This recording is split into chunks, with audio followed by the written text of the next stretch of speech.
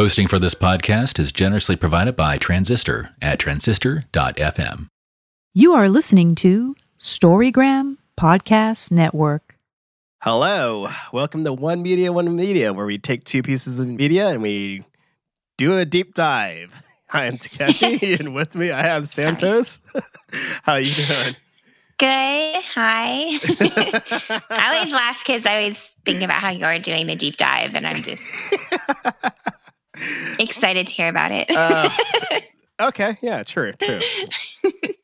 Well, okay, so for our first one, it's going to be Carol and Tuesday. It's available on Netflix.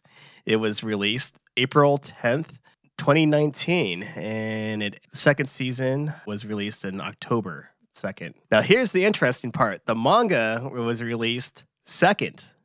Usually it's the other way around. Oh, so there's like a new series. It was released May 2nd, 2019, and it's still going. Oh, cool. So that's very interesting, but it was directed by Shinichiro Watanabe. He directed some of the best animes in the world, even though I haven't seen one of them, but everybody knows it's the best. He directed Cowboy Bebop, and the other one is Samurai Champloo, which that one's amazing. I've never seen Cowboy Bebop, but I know it's the best series ever made. It's just known as the best. Oh, yeah. We need to find it. We can watch it. I haven't seen it. But it costs money. I haven't seen it either. I already know it's amazing. It has a really sad ending, but... So he's like a legend in this world? Yes, he is a legend. And they have some writers from Cowboy Bebop too. Kiko Nubamoto. So this already has like anime royalty in it. It was impossible that this was going to fail. Right? And I'm just going to go right off the bat and say this was an easy watch.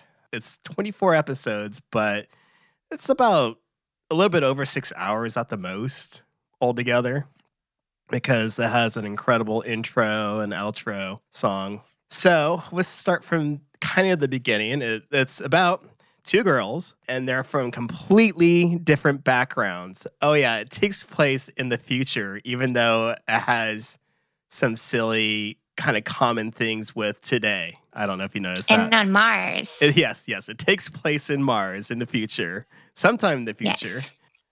And Earth still exists. Earth is like the other planet, right? So there's now there's humankind on Earth and Mars. Yeah, so apparently Elon Musk's quest to get a colony in Mars succeeded, right?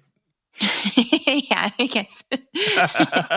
And there is some fun stuff that's still like technology of today that is there. Yeah, like Instagram. So maybe this is like the very near future, or Instagram is doing really well. Like, and it's the new staple. It's doing amazing, I guess. That was one thing I never really understood. Maybe they funded it. Yeah, well, if I don't know how you watch anime, but I always have the subtitles on to see how different it is from the actual translation in English. And sometimes they'll say different things. And so sometimes they'll mention like different products, and they don't do it in the actual dub. Oh, so you have the subtitles running across the bottom? Yeah.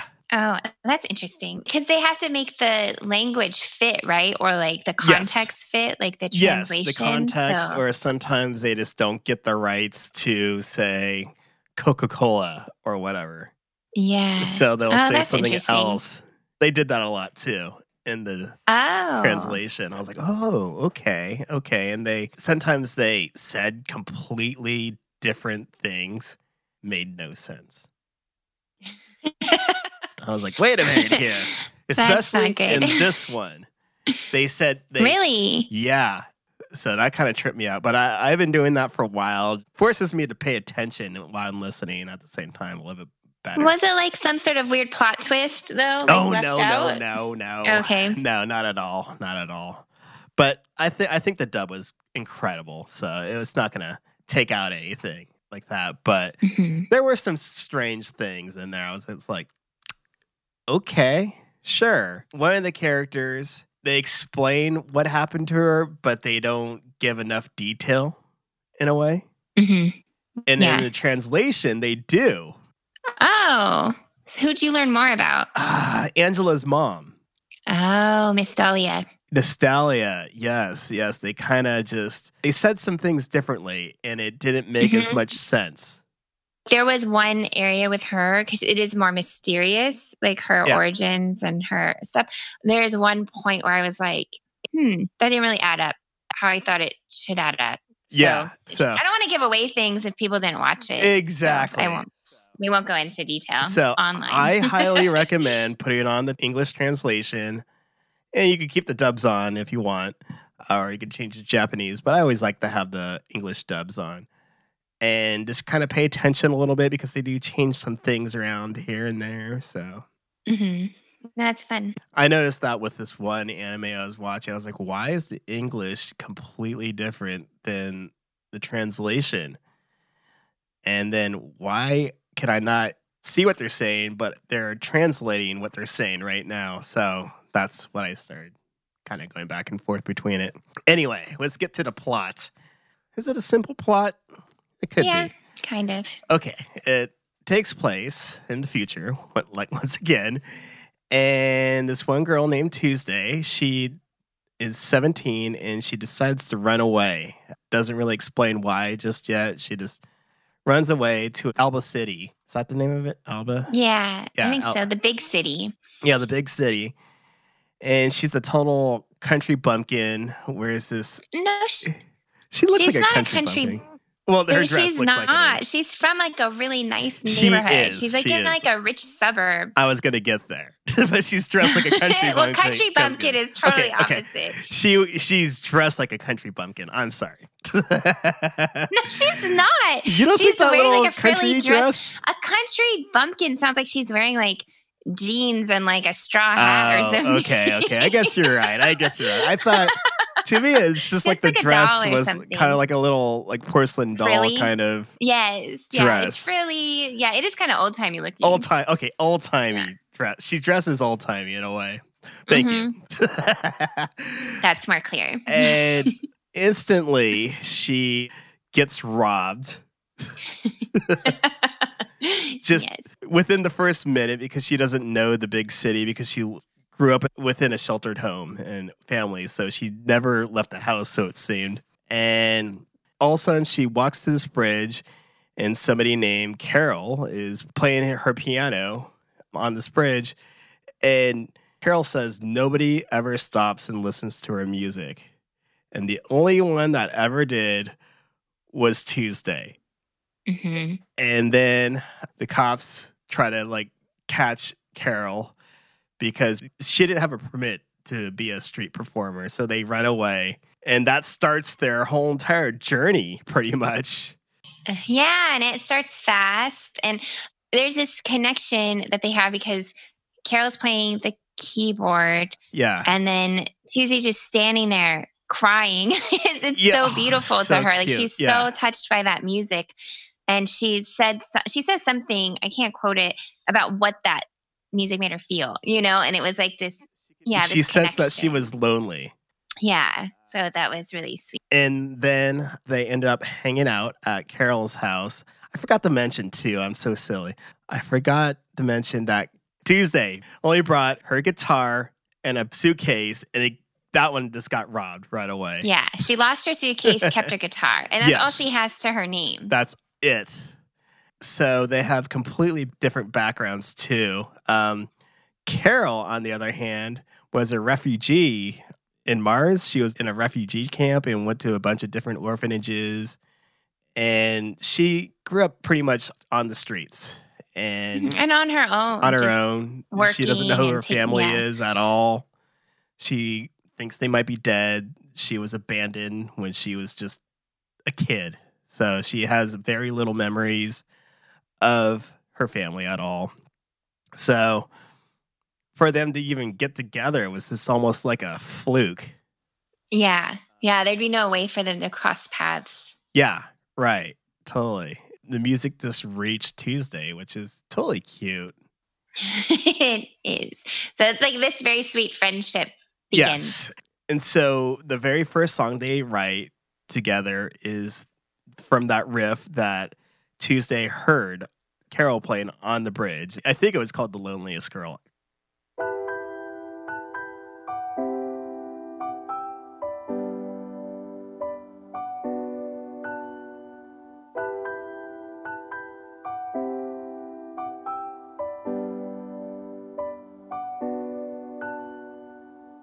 It's a little cold in paradise tonight.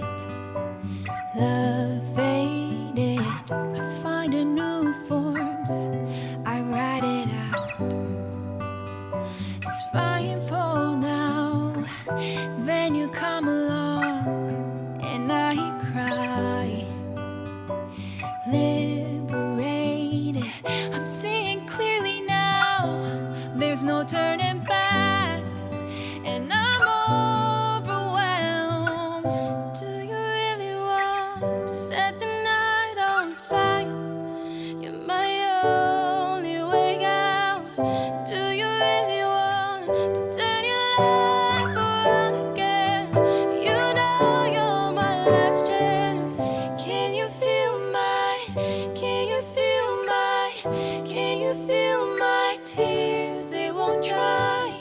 Can you feel my, can you feel my teardrops of the loneliest girl, the loneliest girl? All right. I have to say, rewatching it too, like when they were playing the song together for the first time, I almost cried. I know, it's very emotional. Yeah. Like they're very good at like creating that tension and Yeah. that feeling, because you're like, oh, because it is describing who they both were. Even though one comes from like the rich lifestyle and one's coming from like a more poor working class, they're both very lonely, and then so you're so happy. And I like their dynamic of Carol writes melodies and plays the piano, and then Tuesday is actually the one who's writing the lyrics. Right. Like she's a writer. She's always writing lyrics. She has her little notebook and her guitar. So it's like a perfect balance. Yeah, and she wrote The Loneliest Girl for her in like 5 minutes almost. Yeah. And which so was then amazing.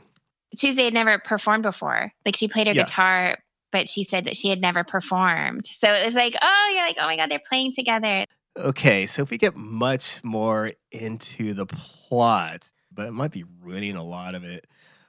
There's a lot of music in this series. There's a lot of music in this series. And the interesting thing that they're talking about really is the fact that nobody writes their own music anymore. It's all done by AI. Oh, yeah, that's a huge that is a huge part of it. So that's not a big plot, but that's a plot point, I guess, in it. It's the structure of why they're so special, like why they stand out. So why they're so special. So a lot of the music is very kind of robotic and almost heartless.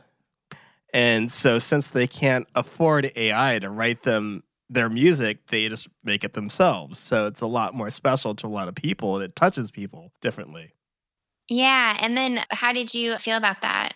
Do you want the future of AI and the DJs? This is what's so damn interesting, is that I guess they kind of overheard or did some research, because this is something that they've been working on within the last year or two. Basically, you need some type of real beefy computer, and you just send it these melodies, drum beats, whatever, and it takes months for it to be fed all this stuff. and eventually it will learn and it will write music like you write music and everything. Wow. Yes, so they're doing that now. How do you feel as a musician? Is it something you'd want to use or learn, or like if that's where it's going, like the technology? It's pretty interesting. I mean, I'd like to test it out myself because a lot of my own music is done off of, as Bob Ross would say, happy accidents. Yeah. How do you have happy accidents with? Exactly. So how can you have all think, oh, okay, I'm going to throw in this one thing and just kind of tinker with it for an hour or two and see where it goes. And if that goes anywhere, then okay, I'll go from there. Yeah. I'm not sure if AI could do that, but you never know. No, that'll be interesting.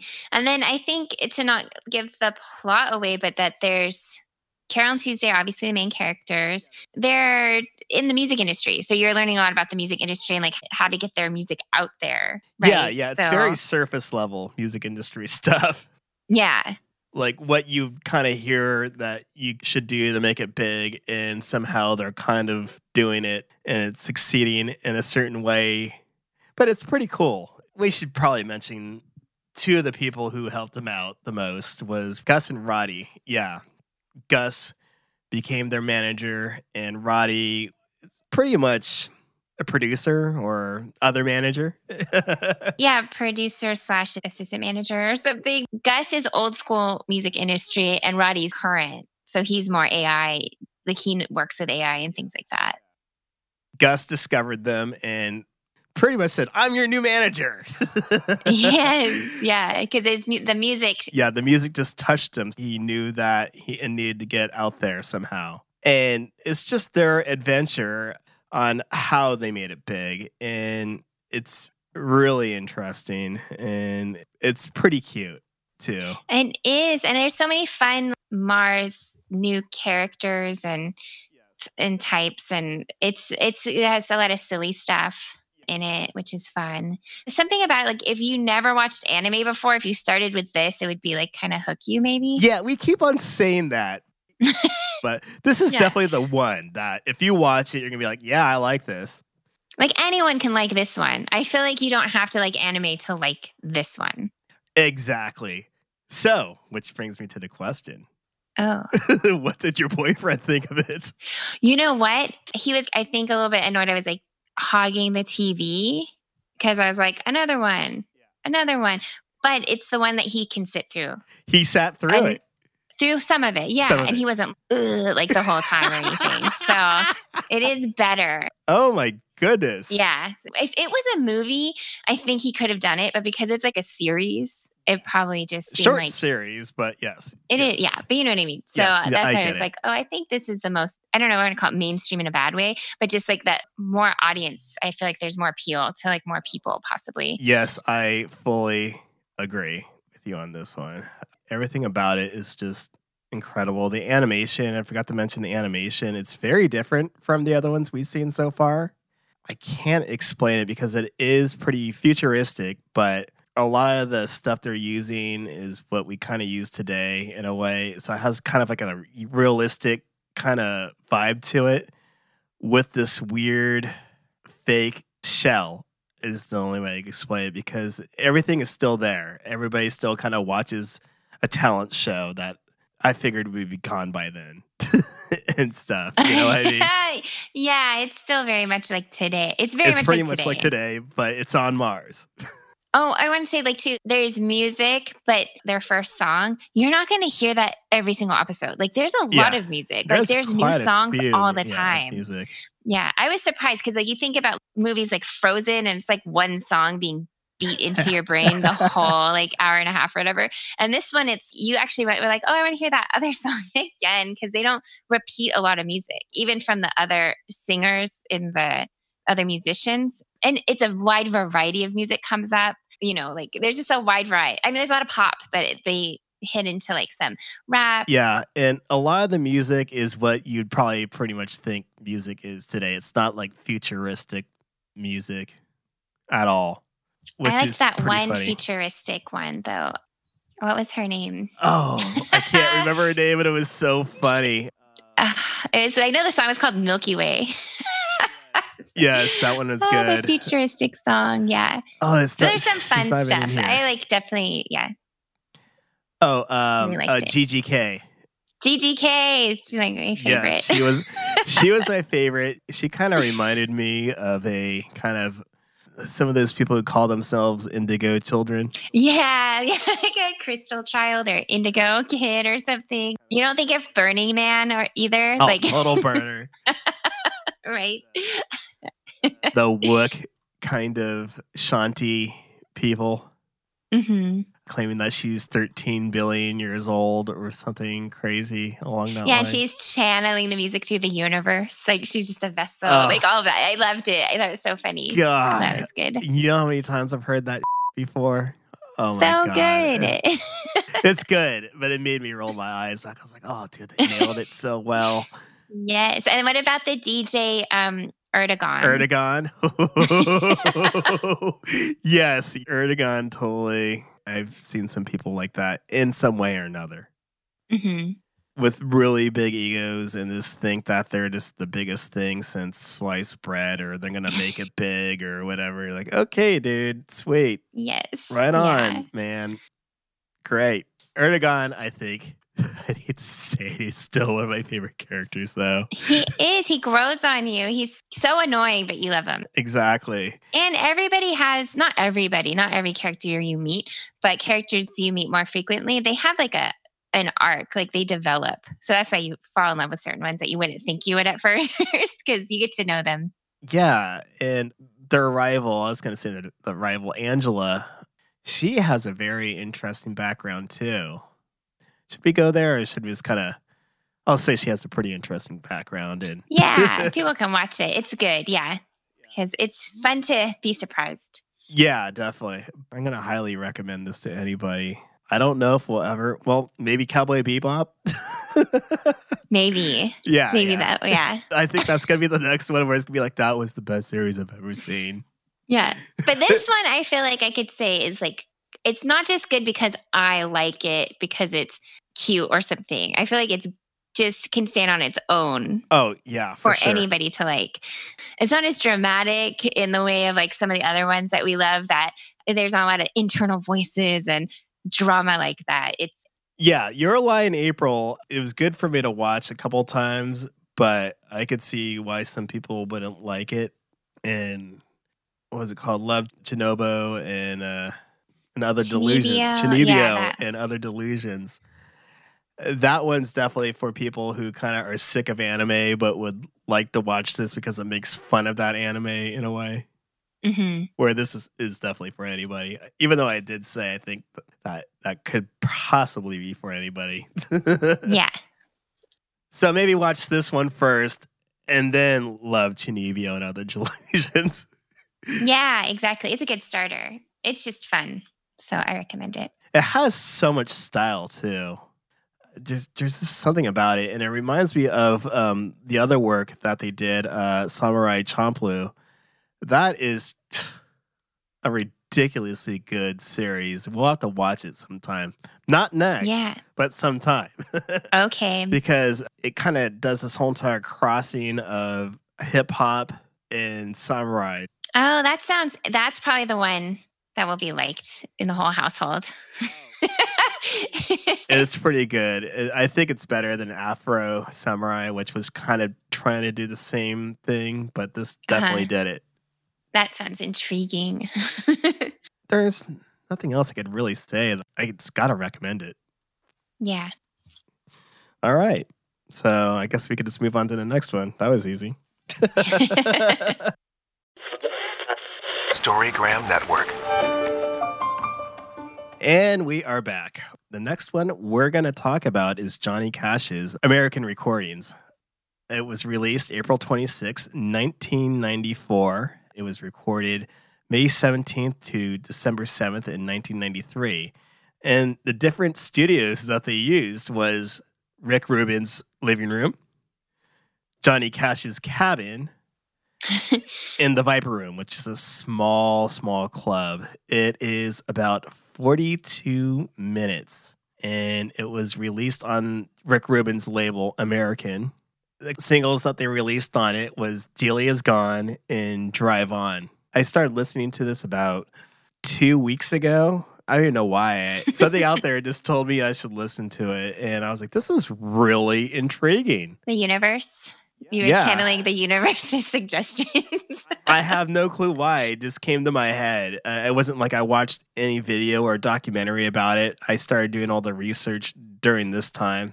I always heard about this album, and it was just him and his guitar and these interviews with Rick Rubin from like over 20 years ago and stuff. So I figured, okay, I think I need to listen to this. So I listened to it. And I was like, this is so interesting, especially during this time too, the shelter in place and everything. And so it's cool to hear these kind of old stories. When they were making that Johnny Cash movie with Joaquin Phoenix in it, this is the era that I wanted them to talk about.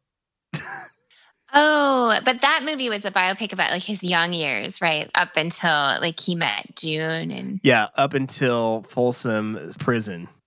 That one, which is an incredible album, by the way.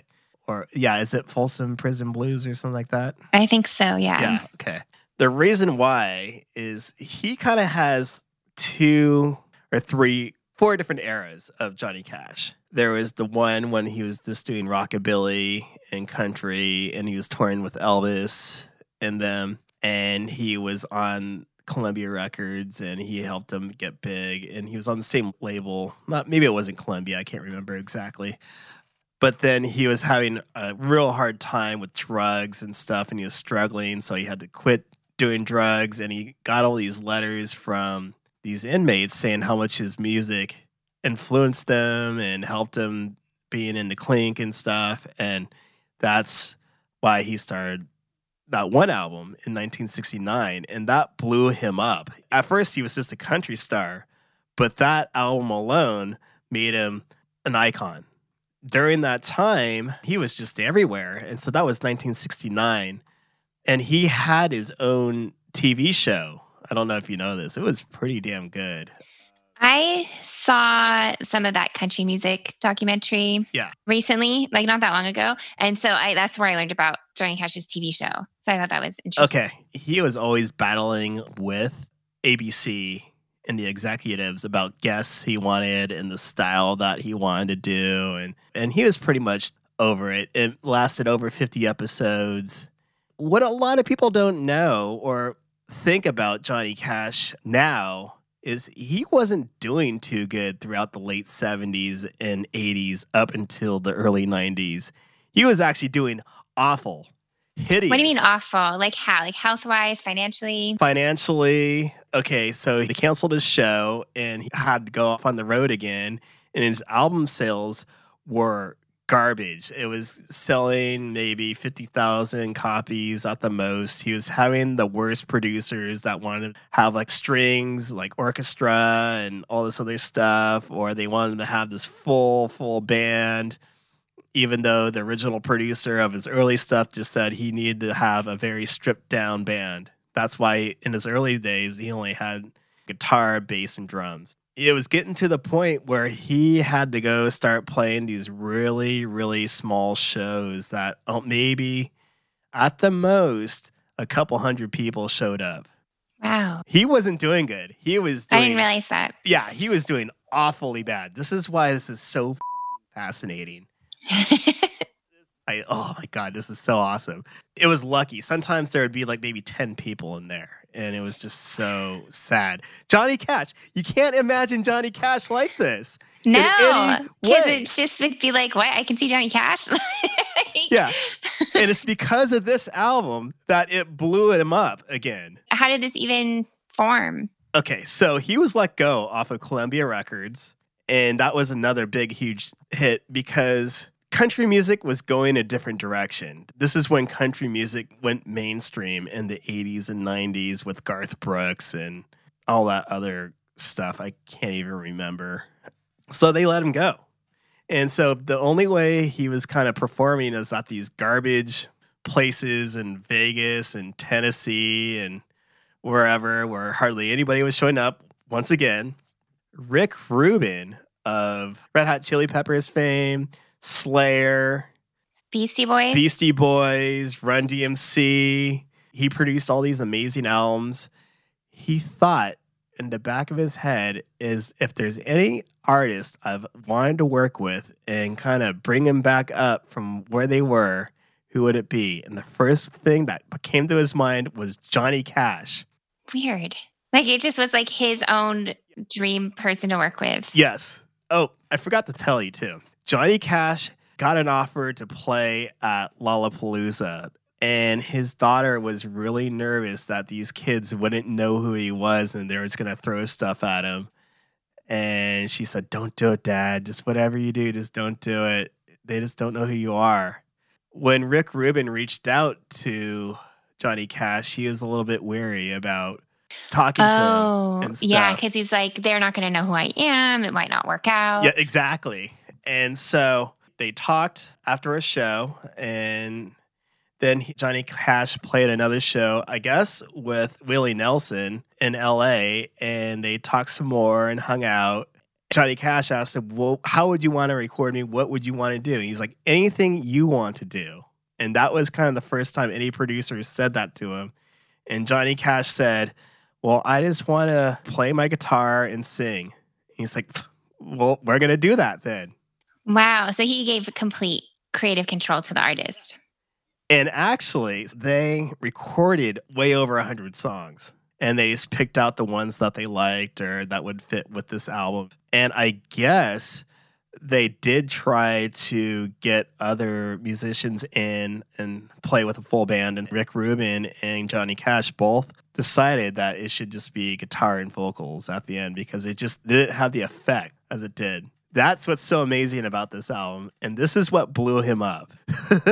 It's neat because I don't know Johnny Cash's whole catalog. I did grow up listening to probably Folsom Prison Blues era from my dad. So I grew up with classic, probably Johnny Cash. So when I first listened to this, that's what it kind of reminded me of. But then I was thinking about it. I was like, this is 94. I was wondering, I wonder what happened in the 80s. Like, because it was real tacky. So it was awful. It was all awful. So I wonder if this is him going back to his roots of music. That's exactly what happened. He did go back to his roots because if you even just kind of just brush over some of that stuff in the 70s and 80s, it's so bad. They just didn't understand who Johnny Cash was, and Rick Rubin was the only one that understood who he was. It's just amazing. Do you think it's kind of similar to like when you were saying that with like Skinny Puppy, like they're trying to push them to sound more like Nine Inch Nails? Like whenever like a hot sound comes in, unfortunately, like these record labels will then push their artists to sound like that instead of keeping true to who their artists are. Exactly. And Rick Rubin's like, no, it's going to do whatever you want to do. And so this is a good introduction into Johnny Cash's later catalog from 94 on up, because they did music together for over a decade. Wow. I didn't realize they worked together for so long. That's kind of interesting. He produced their last album, which had Hurt on it. It's really good. Now, the funny thing is, he was kind of making it big with the younger kids and even on MTV. For some reason, Dealey's Gone was on MTV during that time. But the Country Music Channel with CMT rejected it. Oh, okay. That's really, yeah. So he like hit a whole different market. To me, it's like kind of like classic, old school, kind of like country music because it is so simple. Like there's something very simple and clean and beautiful about it. Because when I was listening to it, these sound like songs that might have been sung a million times for generations, passed down songs. Oh, that's neat that country was no thanks. Yeah, it was an ongoing battle for them up until his very last album. Right before he was about to die, they decided to put Hurt on the Country Music Channel. Shame on country music. The scene that Johnny Cash started threw him out, and they rejected him up until the very end.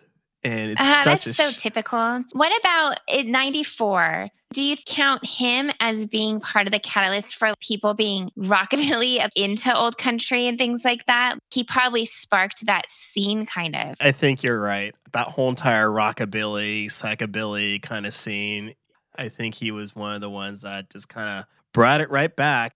Okay, I was thinking that, and then I was also thinking of, is Rick Rubin like the first Jack White, where Jack White went back and scooped up Loretta Lynn and reproduced her? Is that where Jack White got the idea? He might have. And say what you want about Rick Rubin, sometimes he gets a lot of flack for starting the whole entire loudness wars and making music really loud and over compressed. This album's not like that. And that's what's so good about it. It was good for Rick Rubin as well. Yeah, even Rick Rubin was saying when he released American Recordings, before that, kids would come up to him and ask, oh, when's the next Slayer album coming out? When's the next Run DMC album coming out or whatever? All of a sudden, these same kids are wondering, hey, when's the next Johnny Cash album going to come out? It's so interesting, but it's also cool that it might have opened up people to different types of music. Yeah, this is completely crazy to me that just the country music rejected him, but kind of popular music and younger music took him in, even though he was this guy in his 60s. And it won a Grammy for Best Contemporary Folk Album, which I think it totally deserves. Yeah, definitely. It's kind of dark at times, and I wouldn't call it religious, but there's a spiritual aspect of like someone grappling with their spirituality. So it's kind of interesting on that too. So I liked it. It's nostalgic for me because I grew up listening to his other albums. This fit right in. I was like, oh, I know this type of music. But when people think Johnny Cash, they probably will think Ring of Fire. That's the very first song they think. They don't think of this stuff. And I think the 90s music this is definitely what made him legendary. This era. Yeah, I wouldn't have pinned that. I would have thought that other music made him legendary. And it made him popular. This is what sealed him in. And this music is darker because he's later in his life and you hear it in his voice. It has a different weight to it. Right. Than the other ones, like Ring of Fire and stuff, is kind of fun because he's young and he's having a good time. This is contemplative.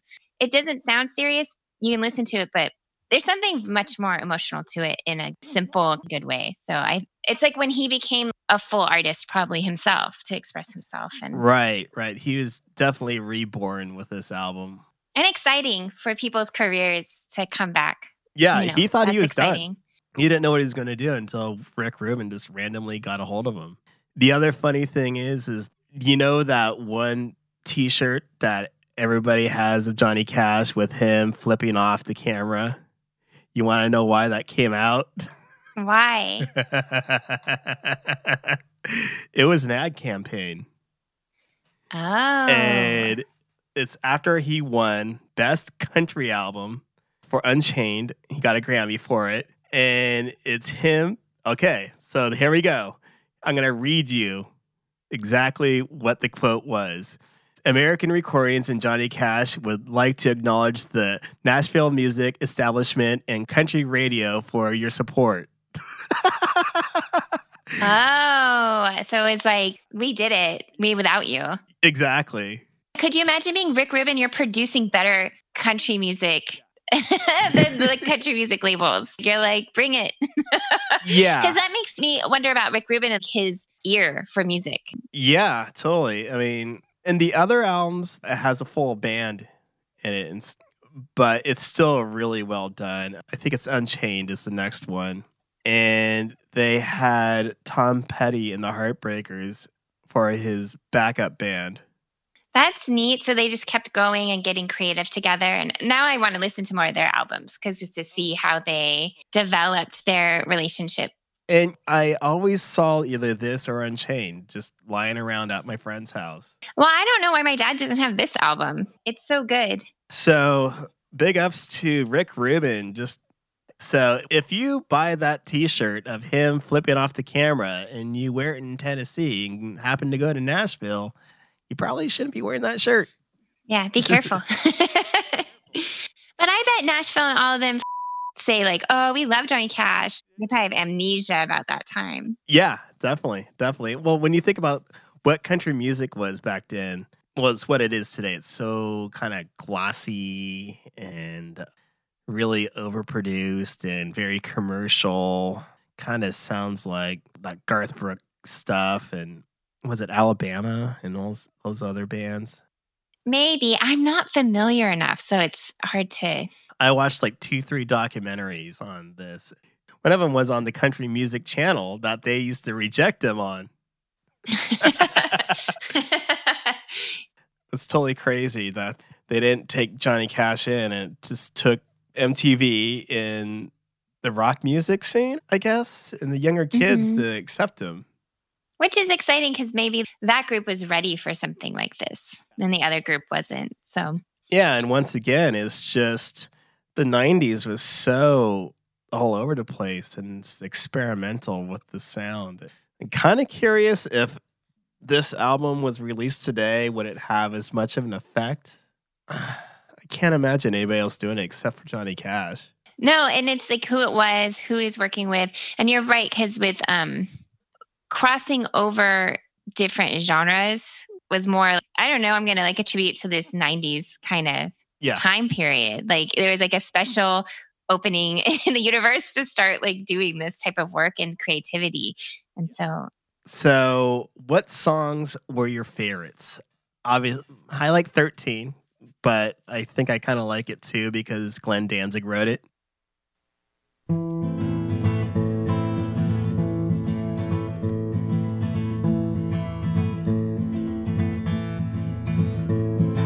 Bad luck, wind been blowing at my back. I was born to bring trouble to wherever I'm at. Got the number 13 tattooed on my neck. When the ink starts to itch, then the black will turn to red. I was born in the soul of misery, never had me a name. Now you can tell, can't you? Yeah. So wait, which songs on this album are other people's songs? You know, I'm not too sure. But that one you knew for sure? I know he hired Glenn Danzig to write a song, and Glenn Danzig supposedly wrote that in like 15, 20 minutes. So there's so many interesting collaborations going on. I think I like the one Down There by the Train.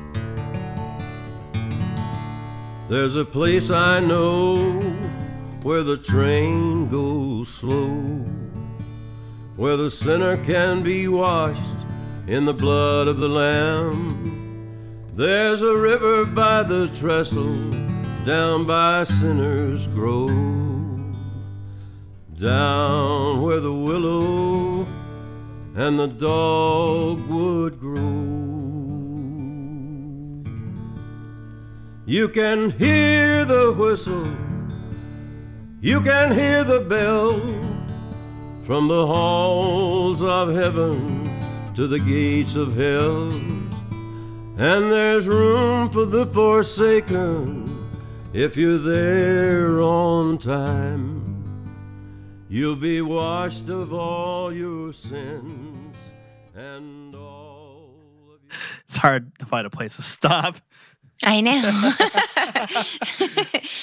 I like also The Man Who Couldn't Cry. I thought that was kind of a funny one.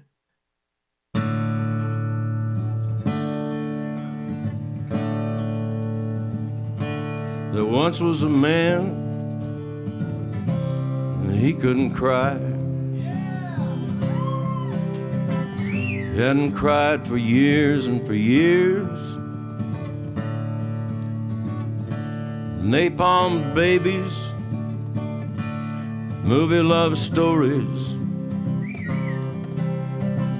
for instance, could not produce tears.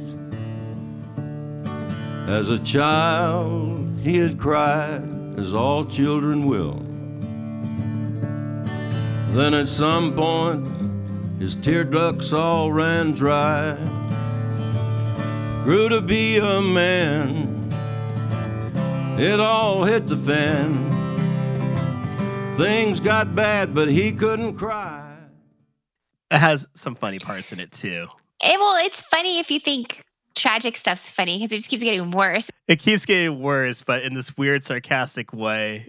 Yes. The album is very like storyteller. There's all these interesting stories. It just reminds me of cowboys and storytelling. And it just reminds me of my childhood because it's very my dad. So that's good. Anybody could listen to us and they should like it. Except for, I guess, the country music radios back then and the country music television. It can feel a little heavy or sad. Yeah, I guess you're right. It is a little heavy and sad.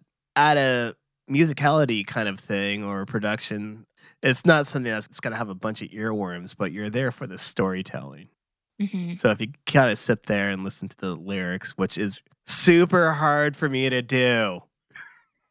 Because you try to do other things while you're listening. I don't memorize lyrics well. I have this weird thing where I just can't hear them as well or something. I don't either. It's very hard for me to know what people are saying. I'm like, okay. Yeah, and the better I know somebody or I live with somebody, my ex-wife, all of a sudden I couldn't understand her. Yeah. Because I was around her all the time. You're like, I no longer hear your voice. Yeah. I always be like going, what? Huh? Oh, no, that's bad. But that's why I enjoy radio rap music because I don't really know what they're saying. So I'm not offended. So I'm just having a good time. Exactly. But the lyrics, you could listen to them and it's not being overdone for anything else because it is just him and a guitar. Mm-hmm. So his vocals are the focal point. It's funny because when we talked about Downward Spiral, I said it was a beautiful album because there's so much sound layered. But this one's really beautiful for the opposite reason because it's so clear and simple. Mm-hmm. That's not easy to do, is to make something that simple and be that strong. Yeah, to have somebody like Rick Rubin going, yep, these are the songs and we're just going to do it. Thank you for doing all that research. It's amazing, right? It's interesting. That was good. Oh, God. Except I had a question. Yes. You said one of the studios was the Viper Room. Do you mean like the Viper Room in LA? Yeah, it wasn't a studio. It was where they were playing live. The club. Oh, where Phoenix died. Yeah. River Phoenix? Yeah. And Johnny Depp owned it, right? Yeah, right. An infamous place. I guess when you're Rick Rubin, you just go, hey, I want Johnny Cash to play here so we can record him. Yeah. Okay, listen to this. Check it out. You should like it, no matter what you listen to, unless you like the mainstream country, I guess. Yeah, right. Well, unless you're like in love with like 80s country music. Thank you for choosing this one because it's good to listen to a classic and know more about this artist that I grew up listening to. So yeah, totally. Like I said, this is what I wanted to hear about and learn about in that movie about Johnny Cash.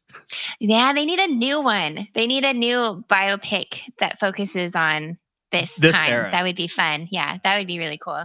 Because it's just so intriguing because after that Folsom Street Blues, I mean, he blew up. And then how his decline just happened. That would be so intriguing. There's some crazy guy with a beard and glasses came up to him. Was Rick Rubin already all bearded up? Oh, yeah. By 94? Yeah. Oh, yeah. Like early on. Was he a yogi yet, though? Was he doing yoga yet? He's like an early yoga adopter. Definitely. I guess we should cap this off. You could follow me on Facebook at Blitz Unicorn or Santos. I'm on Instagram as Wellness as Art and as Sister Santos. See you next week.